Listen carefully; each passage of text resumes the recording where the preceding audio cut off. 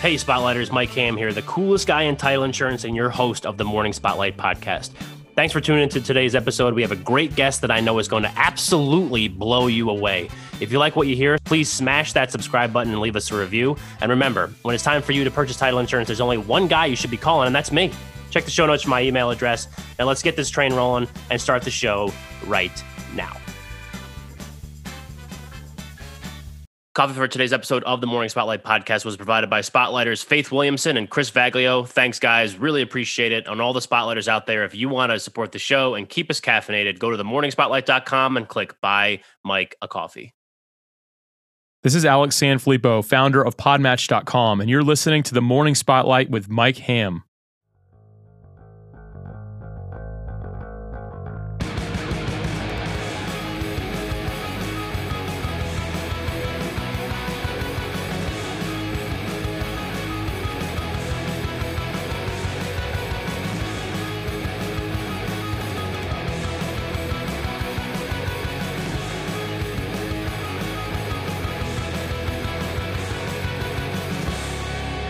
Good morning and welcome to the Morning Spotlight podcast. I'm your host, Mike Ham, coming to you as always from the Spotlight Studios here in Morristown, New Jersey. My guest today is the host of the top-rated entrepreneurship podcast, Creating a Brand, and the founder of podmatch.com, a free service that matches podcast guests and hosts together for interviews. He is Alex Sanfilippo. Alex, welcome to the show.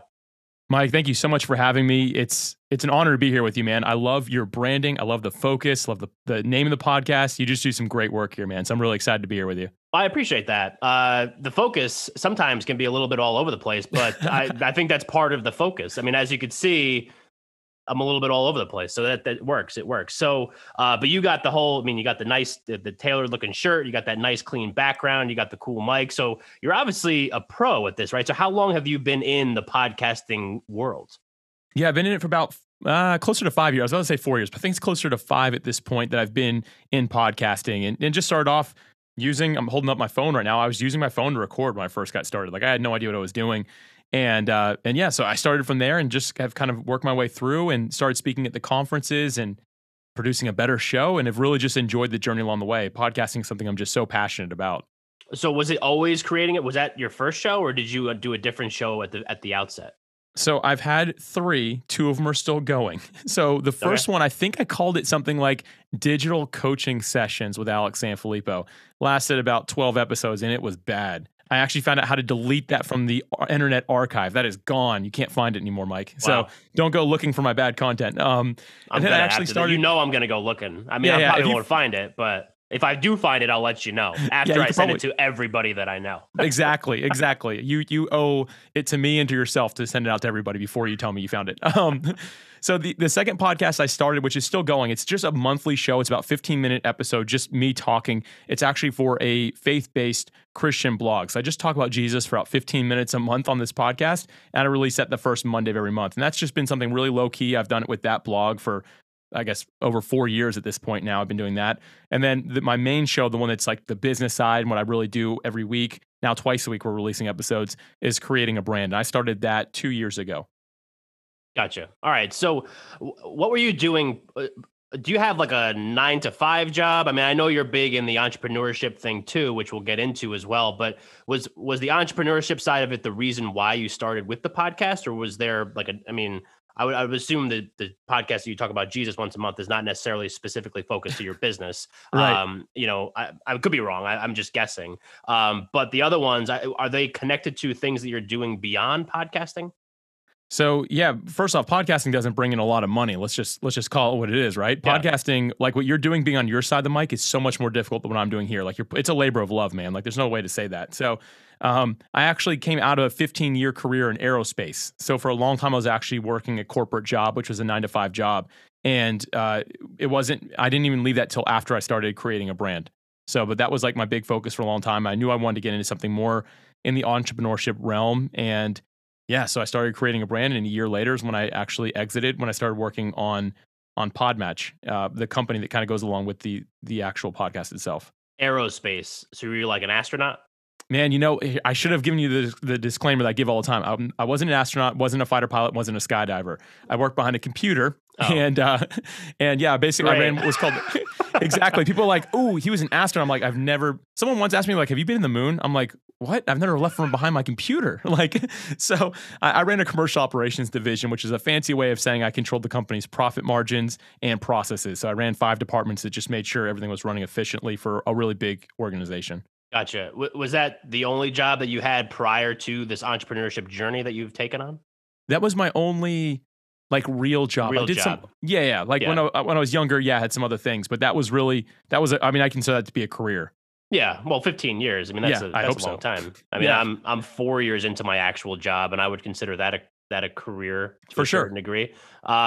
So what made so I've had a lot of entrepreneurs on the show, and there's my demographics of this show are people between the ages of 25 and 35. So some of them are entrepreneurs, some of them are interested in real estate because we do a lot of real estate on the show because that's the world that I'm in. Others are like they're people that are in corporate jobs are looking to get out and maybe do something else.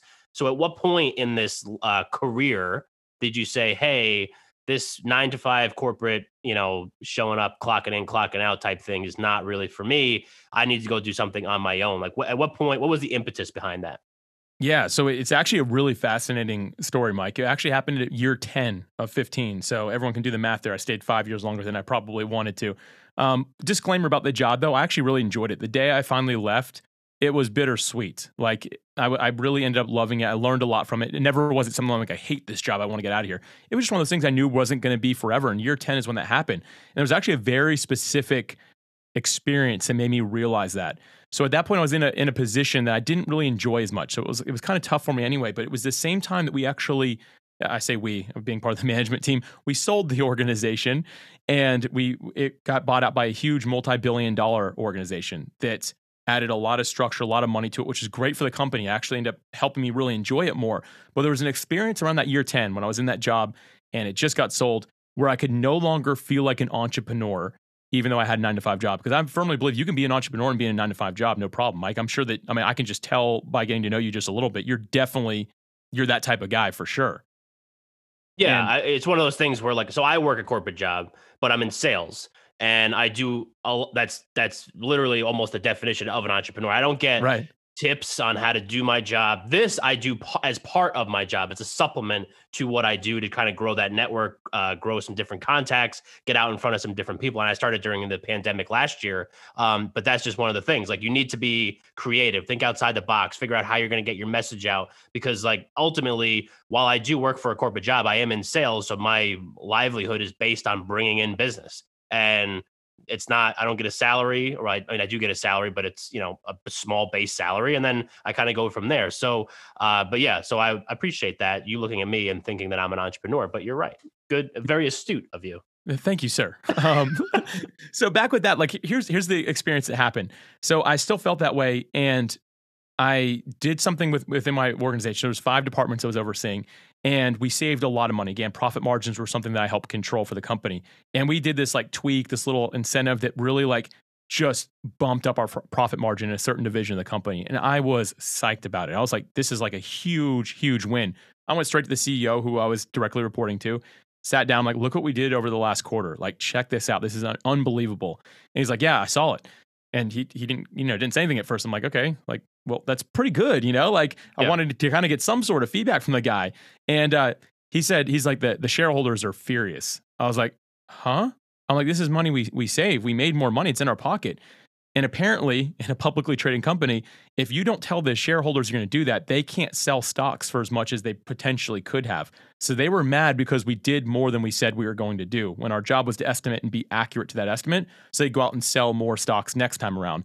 And that was the first time that I realized, my creative freedom to be an entrepreneur in this business isn't here anymore. Yeah. And now, it was simple things started changing where it was at one point in time, I could on a Monday have an idea, and on Friday, all of my departments could be trying it. If it didn't work, we'd revert back and we'd try something else.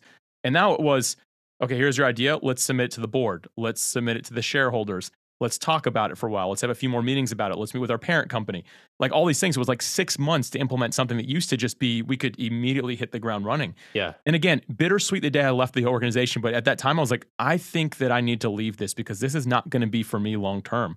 And that's kind of when I started. And yes, that was 5 years, was a long time before I actually left. And I'd say the first 3 years, I just kept on running into, for me, bad idea, poor execution, couldn't find anything else that could work for me. So I was kind of stuck there for a little bit, or at least felt that way. So you were trying other things in that initial 3 year span, and then eventually, I guess, figured something out, right? So, Right. so it was nice to have like that fallback of being in that corporate job while you're trying to figure things out. Did you ever think that maybe because you were in that corporate job and you were trying those things that ultimately did not work, that maybe you couldn't put the time and effort that they needed? Or was it just something more so that you were like, well, I just, it just wasn't a good idea? Yeah, Mike, there's a lot of things right there. I think first off, it did give me a wrong mindset of what I'm doing doesn't have to work. Right. So it was a side hustle, right? Everything else was like a side hustle at that point, but it didn't have to work because the corporate job was there. I was doing very good. I mean, even my last year, the final year of that I was at that company was actually my best performing year of that I ever had, and my departments. Like it was insane. So like I was not being pushed out. I wasn't doing a bad job. I didn't hate it. So the first problem I'd say I have was, oh, I don't really need this to work. And if you don't have that mentality as an entrepreneur, it's really hard to make anything really work for you because you don't feel like you need it. And that was probably my first and biggest mistake I made during those first 3 years. Right. Yeah, that's one of the things. Like when I started this job, selling title insurance. So I was a college baseball coach prior to this job, and now I sell title insurance. So as you could imagine, that's like comparing apples to hippos. Like it's like literally not even in the same ballpark. Right. But Yeah. I had to do it. And when I started it, it was like a new thing for me. It was trying to figure it out, like figure out what I was going to do, how I was going to operate. And I like kept trying to figure out ways that I can do maybe like baseball lessons on the side or do this on the side because I didn't want to really dive into this job 100% because it was new. I didn't have any meetings. I didn't have any clients, which meant I had no deals, which meant I had no money. So I was like, well, this job sucks. Like I had really no help. And so it was just trying to, once there was at some point, I forget exactly when it was, but I realized that I needed to try to jump into it 100%. One of my favorite quotes, and I'll hit you with it. It's a Gandhi quote as told by Mike Hamm. It's, if you're going to be a bear, be a grizzly. So if you're going to do something, you got to be the biggest, most badass version of that thing that you could possibly can be. And I think that's kind of what you're saying, right? Is that like, because they're doing like they're power washing my building right now. So I don't know if you could hear that or not in the background, but a little bit. Great, very professional. Yeah. So if you're going to do something, you got to go all in. And that's what I did. And eventually, kind of progressing through life and getting myself to here, that's kind of what happened. And now I feel like I'm fully invested in this job, doing a lot of different things like this podcast to help grow my business. Man, that's such a good point. Actually, it makes me think of another episode that you actually did on your podcast. I think it was called Tearing Out the Tags. It was with B. Evans. Yeah. Which, by the way, for anyone listening, if you have not heard that episode, go back and find the one with B. Evans in it. Really great. I think one of the things that held me back was if I looked at my person, and this is kind of from that episode a little bit, so I don't mean to like double share here, but if I go back and look at my personality, every piece of it, like on paper, if I go like and do all those personality tests, I'm a great corporate employee. And I think that having that mindset really also held me back. So not only did I feel like I didn't need to leave, but also part of me was like, maybe I shouldn't leave. Maybe this is just what I'm made for. And I could have used B's episode with you about 5 years ago, man. So thanks a lot for being so late. Yeah, but no problem. But no, it was really that point is so important. It wasn't until I removed those labels for myself of what I could and couldn't do that I was actually able to make a transition. And mentally was really the first place that I needed to move. Yeah, absolutely. Well, I appreciate you listening to the show too, but I definitely think that's a great point because so B is my co-host for a daily podcasting room that I do on Clubhouse. So that's how I knew her. And then I was like, well, why don't you come on the show just because we talk all the time? So why not let's dive into the story a little bit more. So I'm glad that you listened because, thank you. And I'm glad that it helped because that means that the stories and stuff that I'm trying to get across to people are resonating. So what was the first thing that really after those first 3 years of dabbling in some different things, what was like maybe the first thing entrepreneurship wise that actually clicked and you were like, oh, I might have figured this out? Yeah. So I hated a lot of things along the way as well, I should mention. Like I started doing some web design and it took one bad client for me to realize this is the worst job ever. And some people are great at that and more power to you, keep up with it. I'm like, this is terrible. Cause that person was like, she was like, could you move that over like 1 pixel? I'm like, what? Like you already paid me. I thought we were done. Like anyway, so there was things that like could have succeeded in that I just really didn't like. And it wasn't until I decided to start the Creating a Brand podcast. And I started that because I wanted coaching as an early entrepreneur who wanted to leave my job. And I wanted to speak to those people. So I brought in professionals, free coaching for me, and also to be able to help encourage and impact other people. And man, that was like, that instantly clicked. Like as soon as I launched that podcast, like people started listening, I started learning. It gave me a new mindset that I needed to have. And I realized that podcasting was going to be the space that I could do something in because I also immediately felt the passion in that space that I had never felt anywhere before. And that was just a real moment of clarity for me. And so that happened in July 2019. And from that day forward, like I knew, okay, this is when I'm going to be on that journey. And that was during the last 2 years of being in aerospace.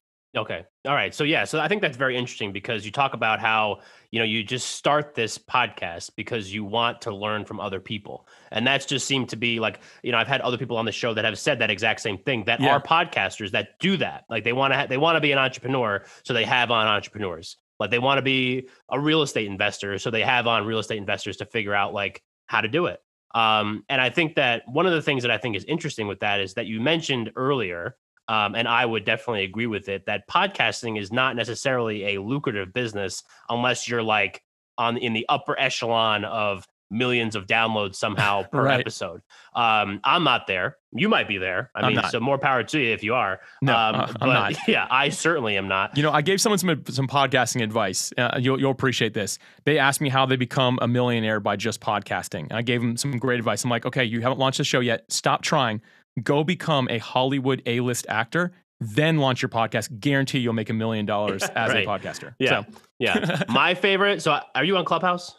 Yeah. And I've attended some of your rooms. Yeah. Oh, okay. There you go. So on Clubhouse, I've had instances, because I do that daily room, where people come in, and I've told this story on the show before, where somebody will come in the room, they'll come up on stage, and this was, early on when I was doing it, and I was getting like 50 downloads an episode, which is solid, for a newer podcaster. And they'd be like, well, I'm getting 10,000 downloads an episode, and I'm really unhappy with the growth. Can you help me? And I'm like, do you want to switch seats with me and you run the conversation? Because I don't know. I don't know anything about that. So those are always the great conversations to have. But so how did you start to build stuff around the podcast that could actually generate revenue for you? Yeah, you know what? It's funny. I actually ended up starting. I shouldn't say it's funny. It's funny now. It wasn't then. But I did the same thing I was doing for those previous 3 years of having bad ideas. And so I was like, okay, cool. I'm learning a lot from these people. Let me try this. Let me try doing some coaching with it, which the coaching kind of worked. I just knew that it was going to be time for dollars. And that's just didn't want to be in that business. And then I tried doing an online community. I tried all these different things that technically could have worked, but they just didn't. And then finally, I had a guest on. His name was Dane Maxwell. And he talked about how most entrepreneurs, now there's some that are very creative and they can come up with ideas that people just love. And Mike, between you, me, and your audience, guess what? I'm actually not that creative. Like my ideas, people don't really like them that much. So instead of coming up with ideas, he gave me an alternative solution, which was, he said, Alex, find an area that you're passionate about, podcasting. And he said, now talk to the people that are in that space and find the problem that they're having and then offer a solution to that problem. So it's passion, and then you find the people, you find their problem, and then you offer a solution to that problem. And when you can put those things together properly, you can build something. And that was another light bulb moment for me. Like when I heard that, I was like, oh my gosh, like, yeah, I'm going to stop trusting my own ideas. Instead, I'm going to talk to the people in podcasting and find out what on earth are you struggling with? What seems to be the problem for you? And can I help you with a solution? Now, obviously you can't help every single person, but when I talked to at one point 100 different people and all of them said something almost exactly the same, then there's some merit. There was an idea that I could actually run with. And it really wasn't until I did that anything ever had traction. The podcast was doing well. It was growing in a very healthy pace. So I was happy with that.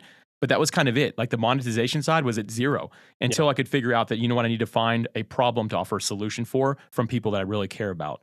Right. And that's one of the things that even me, I mean, like I'm happy with the growth that my show has seen over the last year. But at the same time, like my revenue from this show is zero. Directly related from the show is zero. Right. Maybe peripheral from getting insurance deals or whatever from people that I've had on the show, or putting content out and getting stuff on the back end.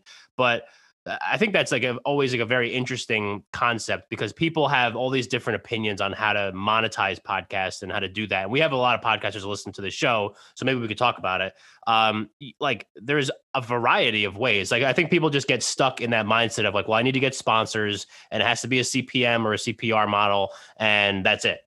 And like, right. But that's not it. Like, right. Yeah. That there's plenty more that you could do to help to at least start the process of monetizing your show. For sure. Yeah. And most people, if you really properly niche down in a podcast, like you're starting one, you found your niche properly, there might not be more than 2,000 people that ever listen to the show. If that's the case and you have a sponsor and advertisement in your show, you're never going to make enough money to even eat just based on that one principle there. And so there's got to be an alternative solution. Like, again, if you have the downloads for it and you want to do those things, like you can do a combination and that can work really well. But for me, especially with people that are just starting out, who is the audience that you serve? So find those people, really niche down, and then what solution can you offer them? So at first, I don't even think you should monetize. Just talk to the people who listen to your podcast. If you can talk to 20 or 30 people who listen, you can learn a lot, and then build a product or service off of that. So if everyone's like, oh, it's a dog walking podcast, and some pet owners are really self-conscious because their dog barks at every dog that goes by and they feel really weird about it. And maybe someone makes a PDF about like how to train your dog to stop barking when it sees other dogs. I'm not a pet owner, so what I've just said is probably completely ridiculous. But all I'm saying is if you built a solution like that and your listeners said they were already interested in it, now they might be interested in downloading that. And then from there, you can sell them something. Now you have built trust with them. Now they might be interested in saying, oh, they're offering a weekend course. If I go here with my dog, they will actually help do the training. That might be an interesting way to monetize a podcast. Right. Yeah. So like you said, there's plenty of other things. What are some other pain points that you've seen that you were discussing before, like figuring out ways that you can take a pain point and turn it into something that you could actually provide value back to people? Yeah. So the big thing that I found, that I referenced when I heard 100 people say the same thing that were in podcasting, I was actually speaking at a conference. It was PodFest in 2020.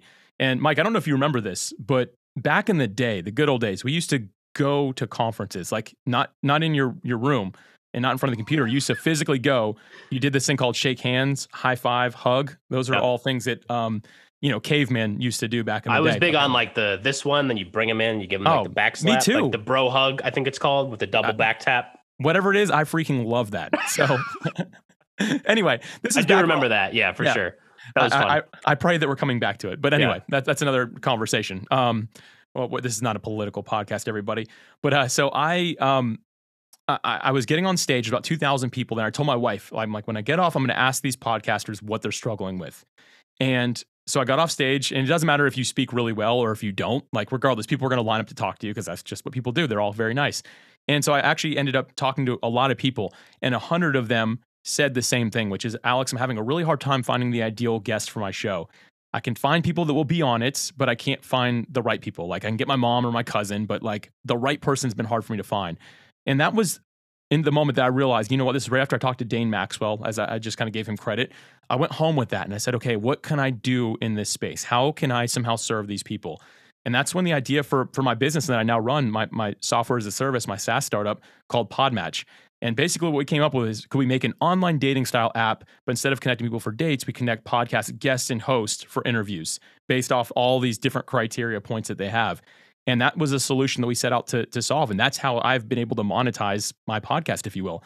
And guess what? I don't even have an advertisement on it. It just comes up organically in my show almost every episode. Right. And that's done better for me than anything else I've ever done. Yeah. So let's talk about Podmatch. So it's, like you said, it's a guest to host matching site. So what makes it different? Because there are others that exist in the internet, on the web. So why is Podmatch different than the other ones? Yeah, funny thing here. When I launched Podmatch and had the idea for it, nobody had launched yet. Apparently, we all got the same idea at the same time, which I think is really funny. Because I was like, this is so original. And then we launched, I'm like, dang, 3 other people launched in the same week. Like, what is this mess? So, but hey, that means we all have a good idea, right? And at the end of the day, some people look at that as like, oh, that sounds competitive, but there's millions of podcasts. So any of us would be very foolish to think that we could support the entire industry ourselves. So actually, I consider us all co-educators. We're helping people understand these services exist. So we're different as we actually do true matching.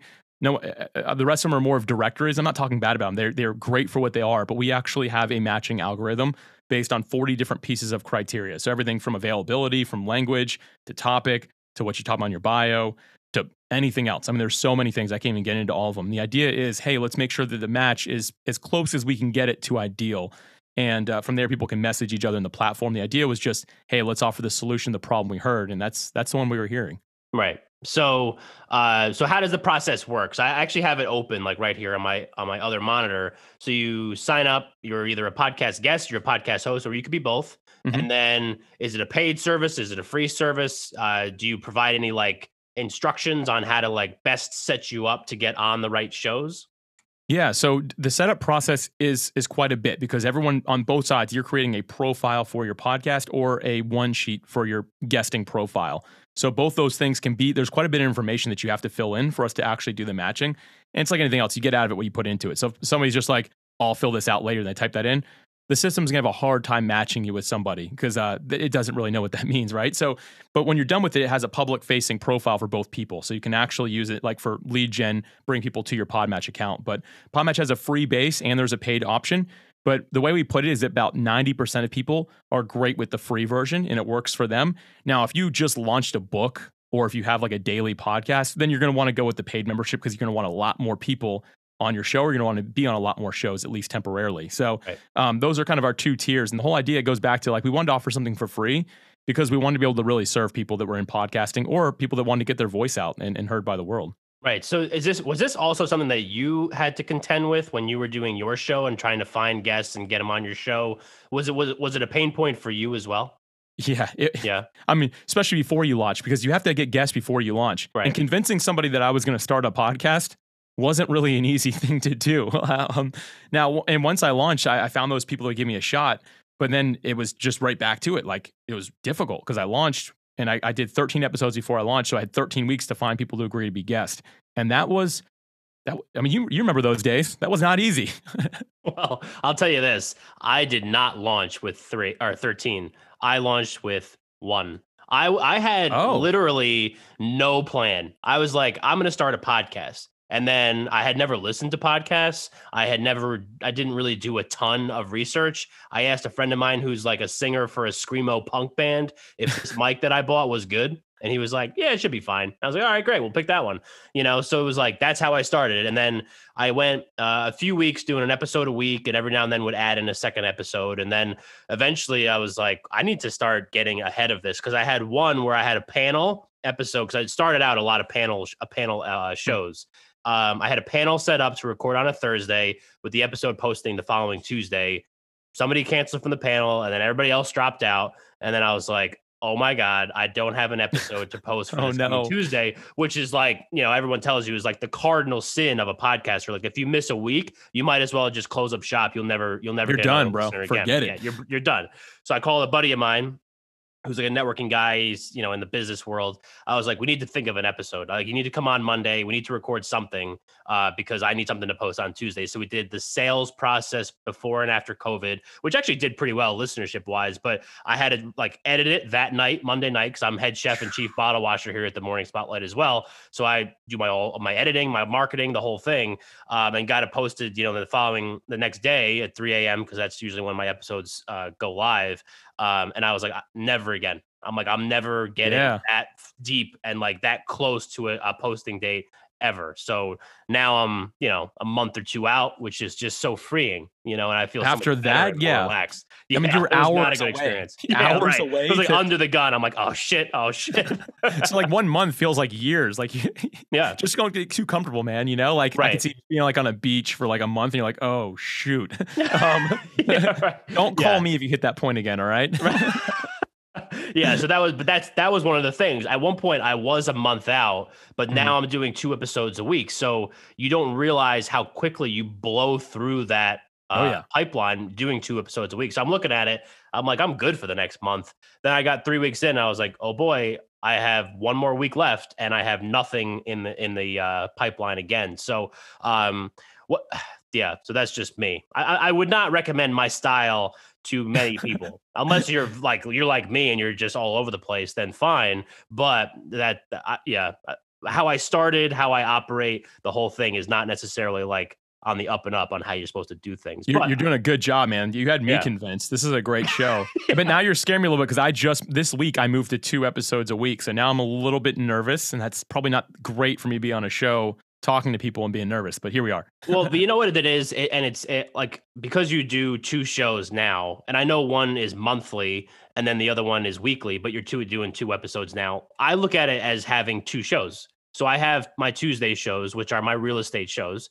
And then I have my Thursday shows like this one that are different. Like they're just other podcasters. Okay. They're, other types of people that I just find cool. So when I schedule them, I basically have 2 columns on a spreadsheet with all the stuff that I have to do for each one with like check boxes and everything. And I just go down and I make sure that I'm ahead on each column. So like, as long as those are working out in advance, it's all under the same show and the same heading and everything. But I just try to operate it as 2 different shows. And then just make sure that we're, it's not like, hey, I'm just going to bag a couple guests. Then I realize I have 15 real estate episodes and 2 non-real estate episodes. Then you're screwed. You got to get back on track. So, right. That's smart, man. I like that. I actually took a lot from that. Thank you. That's cool. Yeah, of course. Well, I mean, I don't know if maybe you're doing something similar, different. I don't know. They have 2 different focuses. So what you just spoke is perfect. That's very helpful. There you go. I like to provide value here on the Morning Spotlight. So, so talk to me. I mean, entrepreneurs, I feel like, and there's always a lot of entrepreneurs here at this PodMax event. They're always looking for new things. Like, entrepreneurs are always kind of like thinking outside the box, trying to figure out what else they can get their hands on, what other kinds of things they could start. Are you similar in that way? Are you trying to figure out some new ways to try to get out in front? Are there any things that you would like to talk about that maybe you're getting yourself involved in right now? Yeah, I mean, first off, to speak to that, like, we've got to learn to hone that in a little bit because, actually, I have a specific journal every day, every morning. I write down an idea because I always have like ideas in my head. And here's the thing, I won't touch 90% of them ever, but occasionally one hits that might be worth looking into. And it's a fun exercise, but we have to be careful at the same time, right? Like, Podmatch is my main thing right now, and it's still early phase. Actually, we're 4 days away from our 1-year anniversary. And I need to be careful and respect that and respect the members that are using it. So I can't just jump into all these different things. Now, with that said, of course, if something strategically makes sense, I'm going to look at it. So right now, actually, I asked the Podmatch members, because that's my tribe now. And there's about, actually today we broke 12,000 people using the platform, which I'm very excited about. Congratulations. Yeah, thank you. And so I'm asking them, like, hey, what else is a pain point? What else are you struggling with? And I actually heard a lot of people, it's actually something you just mentioned, having like your checklist of the things you do for every episode, right? A lot of people struggle with how to keep that organized, where to begin. I used to send out an Excel template that I had because I was using that for a long time, but it's not responsive. There's not a lot you can, Excel has its limits unless you really know how to use Excel. And so I'd sent out to so many people. I was like, oh, I wonder if people would appreciate something like this. So I actually launched, it's in alpha right now. So I've got 50 people testing it for us, but it's called Podcast SOP. The SOP stands for Standard Operating Procedures. It's a glorified, pretty checklist that's online that you set up yourself and allows you to check off each step of the podcast. It's very similar to like a project management system, like a Monday.com or Asana, where you can kind of have like due dates, who's responsible for it, links in it, and stuff like that. But it's all under one focus, which is releasing your podcast episodes. And so that's kind of like a new project. It was just a random idea I had one day because I was like, oh, people are struggling with this. Maybe we could try it. And here's the thing, it's an alpha. So I got 50 people testing it. They could all tell me this is stupid. I would never use it. I would never pay for it. Right. And if that's the case, then I won't do anything with it. But it's an idea that I'm exploring and moving on with. Right. Yeah. So I think I think it's a good idea because that's one of the things that I did not have at the beginning or didn't do because I was just like, hey, I'm going to do an episode. And then it'd be like the night before, which I still do sometimes. And I'm like creating like the marketing videos and the Canva post and whatever else that I'm going to do for that particular episode and writing the show notes, which I'm always like the worst. I'm the worst with writing show notes, just as a heads up. I'm sorry. I'm not great at it either. Yeah. So I'm actually happy to hear that. Right. It's like the one thing that I know I need to do better, but I just like can't get out of my own way with it sometimes, but I'll do my best. I promise. We started a podcast because we want to talk, not because we want to write. Yeah, right. I mean, I like doing the videos. I'll send you some nice videos at the end of this, but sweet. Yeah. You mentioned writing stuff down in a journal. So as an entrepreneur, and even with me as a sales rep and not really confined to an office or I can kind of do whatever I want, that's a blessing and also a challenge, at least in my opinion. I'm interested to see your take on it because it's sometimes hard to hold yourself accountable. So do you have routines that you kind of keep yourself on? Like, you mentioned the journal. Do you journal? Do you do stuff like that? Mike, this is such an insightful question. I think it's such an important point that many people just want to skip because we want to talk about the air quotes here, sexiness of entrepreneurship, right? I'll wake up whenever I want. I'll work whenever I feel like it. Like I'll stay up all night if I want to. And many of us, we both like that, right? Bro. Like, that sounds sweet, man. Yeah. But at the same time, there has to be some self-discipline included now. If you worked a corporate job like I did, my accountability to wake up every day was not getting fired, right? Like eventually, like I had a good reputation there. But if I just was like, oh, it's 11 p.m. or a.m., better get to work, people would be like, what the heck is wrong with you, man? Like that conversation would have happened. That built-in accountability is like, I got to get to work so I don't get fired. Like that's just subconscious level. Immediately when people shift to self-employed, I find the same thing happen. They're like, oh, I have so much trouble waking up now. Like I can't get myself to start work before 11. It's like, oh my gosh, like, are you working late? No, I end really early too because my friends want to hang out. Like, I hear this conversation a lot, and for me, when I first shifted, I was like, I'm not going to struggle with that. No, I did. Like my first few weeks that I was actually getting out of the 9-to-5 job, I realized I was sleeping in a lot more. It's because I turned off my alarm. It makes sense, right? But I wanted freedom, is what we all say. But the truth is, I left because I wanted to start a business and serve a certain group of people. So I let them hold me accountable. I had to remember that, like, no, somebody needs me to show up today. And that's when I started taking more seriously. I set an alarm again. And I started actually writing things down in a journal. And now I keep a daily journal. So yeah, I have my idea journal is what I call it. But then I have like a daily journal where every day I'm reviewing my mission, my purpose, looking at those things, seeing what I'm doing, why I'm doing them, and then writing down the things I need to do that day to get closer to achieving those things or to better serve people. And by reviewing this every morning and every evening, I'm writing every morning, every night, looking at this. It's just maybe altogether, maybe a 20-minute practice a day when you combine it all. But by doing that, it's been able to help me stay motivated and self-disciplined to continue showing up every day to serve the people that I have devoted to show up and serve. Right. Yeah, no, I think that's a great point because you are accountable, whether you like it or not. I mean, it's easy to think that you're not, but you are. But the other thing too that I probably should ask this at the beginning, but I don't know why. But I think it all ties in to like what we're talking about right now is that I think also whether you're working a corporate job or an entrepreneurship job, I think that even though you have more freedom as an entrepreneur or a sales rep or whatever you want to call it, I think you do have. While you have more freedom and more time, your time is also like sporadic. I think like when you actually do work, because, if you go to a 9-to-5 job, that's when you work. And then beyond that, after 5 o'clock, before 9 o'clock and on the weekends, you can do whatever you want. You're not beholden to go to that office and do work all the time. So what are ways that you make sure that, I've heard this before, like your cup is full? Like how do you, make sure that even though you are accountable and you are working hard to make sure that these things are staying profitable and afloat and everything like that. But what are some things that you like to do? Yeah, I mean, another great question because it's so important that we actually take time to fill ourselves up. When I stopped to evaluate what you're talking about here, I realized I was working 70 hours a week. That's way too much. And the reason I know that is actually still till this day, now I clock in and out. And that's not accountability to my team. There's 7 of us in this company now. It's not accountability to any of them. The only person who sees it is me because I need to make sure that I'm getting my hours to a more realistic standpoint. So now I'm working closer to 50. My goal by January 2022 is to be at 35. I did the math. If I just cut out 10 minutes a day, that's 50 minutes a week, then I can eventually get down to where I want to be. And I'm just going to do that. But yeah, it's so important that we not only track that to make sure, okay, I first off, there might be people that are the opposite, like, oh, I'm only working 20 hours a week. That's a problem. But it's also a problem to be working 70. That's insane. Yeah.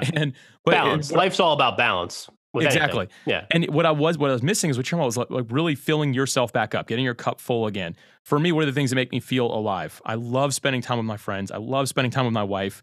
I live very close to the ocean here in Jacksonville, Florida. Like going to the beach and playing games and sports out there is like my favorite thing to do. So I make sure that every day I'm working out because I love it. I'm going to the beach at least once a week. I'm spending time with friends. I'm going on dates with my wife. Like actually doing those things and putting them in my schedule, because I think the biggest problem we have is we assume we like those things. They'll just kind of happen. That is not true. When you get into entrepreneurship and you start seeing some success, you will devote so much time and so much energy to it. You have to keep the main thing, this including filling yourself up. So you have to be intentional with that and make sure that you're really focused on it. So for me, I've just had to write those things down. And some days, like I write down 3 important things to do every day. Sometimes one of those 3 things is to take my wife on a date. And the other two might be do a great interview with Mike, right? Like these things might come up on my list of things, but I have to make sure that I prioritize them. Just like I'm prioritizing the times I do work, I'm prioritizing the times I don't work. Right. And it's got to be hard too, like starting something, because because I'm sure when you started podmatch.com, you did not, I mean, I'm assuming this could be totally wrong. You did not have a team of 7 when you first put this together. No. Right. It was Alex, probably, right? It was, and so I have a business partner, 50-50. Okay. He's the developer, but I do everything else. Right. And day one, I'm like, okay, what do I do first? Like writing down the 3 most important things to do. I'm like, I don't even know what to do, period. Right. And so the first thing, like just to help people get started, write down, figure out what to do. That's the first thing that I needed to do. I need to figure out, okay, what the heck is my first step? Okay, I should probably incorporate this business. I should probably draft up 50-50 partnership. I should probably make a separate bank account, right? You'll start figuring things out, but it's just a matter of getting your feet to the ground. But yeah, at first, you're doing all of it. It's tough to balance, but you have to find a way. Like your company might grow a little bit slower because you're not working 100 hours a week, but also it's not going to crash and burn because you just can't be involved anymore. You have to have that balance in there. Yeah.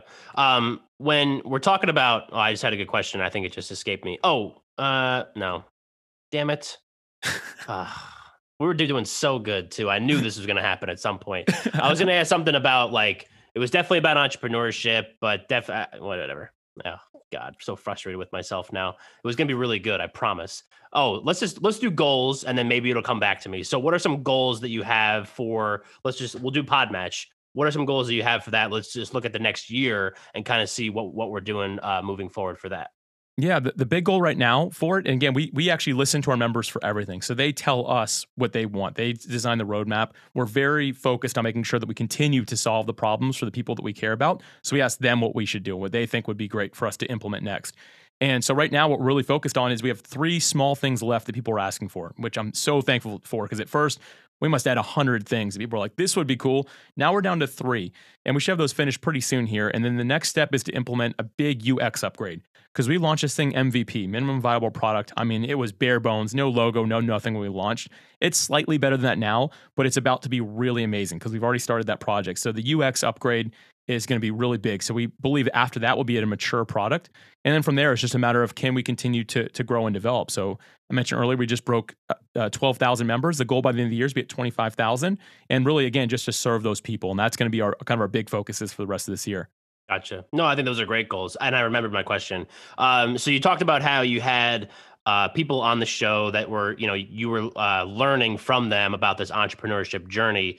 Did you also seek out, I mean, I know you mentioned a couple names prior that you've had on as guests, like seek out mentors. And is it hard to find mentors that could be in a space that maybe is like a new thing? Like if Podmatch is a new thing that doesn't actually exist, prior to it, all 3 of you doing it all at the same time. Is that something that you did? Yeah. And at first I think I had the wrong mentality here because I was like, okay, maybe I need to find like a mentor that built a dating app because it's kind of similar to that, right? Like maybe I need that. Or maybe I need to find like a really successful SaaS founder, software as a service founder. And the truth is I just needed to find somebody that could help me keep my priorities straight and help challenge me to think differently. And when I kind of shifted that perspective of who could be my mentor, it opened up a little bit. Now you want somebody who understands the space, right? Like I don't want a guy who still doesn't know the internet exists. Like that might not have been a good idea. Right. Not a good call.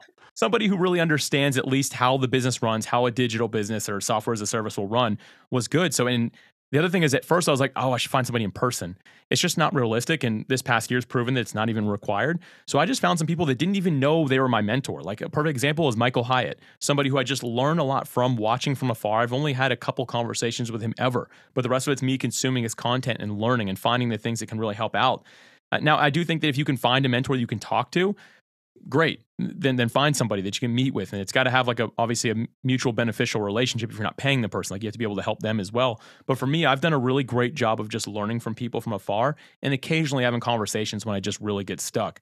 But I owe that to my network as well. Like the people that are closest to me, they really help me a lot. I have a lot of great friends in my corner that I can really rely on. I tell them my goals for the week and we just kind of hold each other accountable. And that's a very helpful thing as well. Yeah, I love that. It's important. I mean, like I have mentors, whether they're title side or podcast podcasting side. And then I do have people that don't even know that they're my mentors, but they are. And they don't even have to be people that are super experienced or whatever. They were just people that we talk to every time, you know what I mean? Or like we talk to sometimes, and they've, given me tips, or that they don't even know our tips. And I just use them to help level up the show. So this always happens to me at Podmax. Like I always get like the stuff at the top, like the little notifications, like 2 minutes left, or like you're over time. And I don't even care. I just do whatever I want. But that's right. Straight up, man. I love it. So, all right. So we're going to move the show into our closing segment, though, which is called Under the Spotlight. So the Spotlighters have been listening to Mike Hamm and Alex Sanfilippo talk for probably 45 minutes about a lot of stuff: entrepreneurship, podcasting, all the things that you have going on. What is one thing that you would want the Spotlighters to walk away from this episode with, so you are under the spotlight? Yeah, it's a quote that I'll actually mention by Stephen Covey, which is to keep the main thing, right?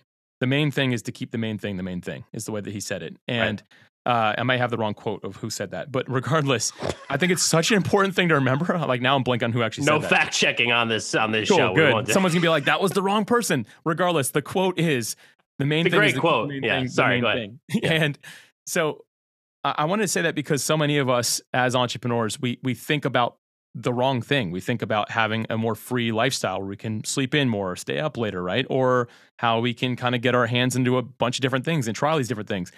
But really, to succeed, you have to just focus on what the main thing is. Like, what is the thing that you're doing? What is the problem that you're solving for somebody?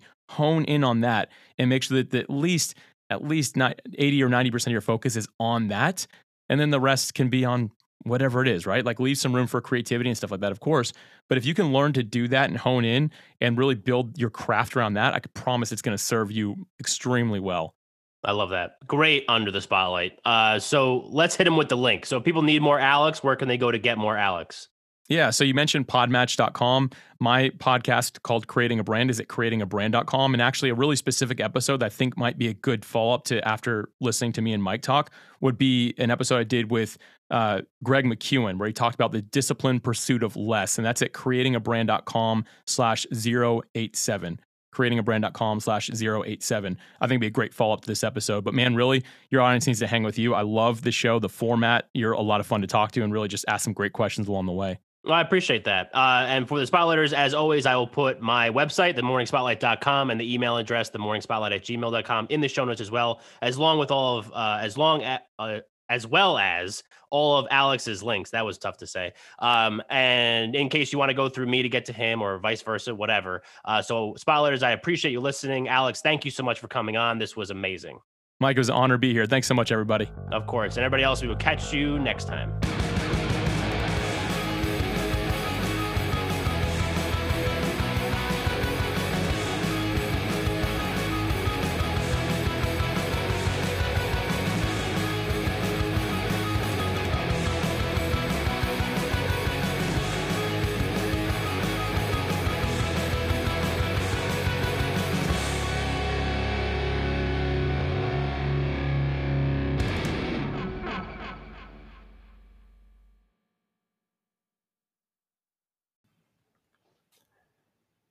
Hey everyone, thanks for listening.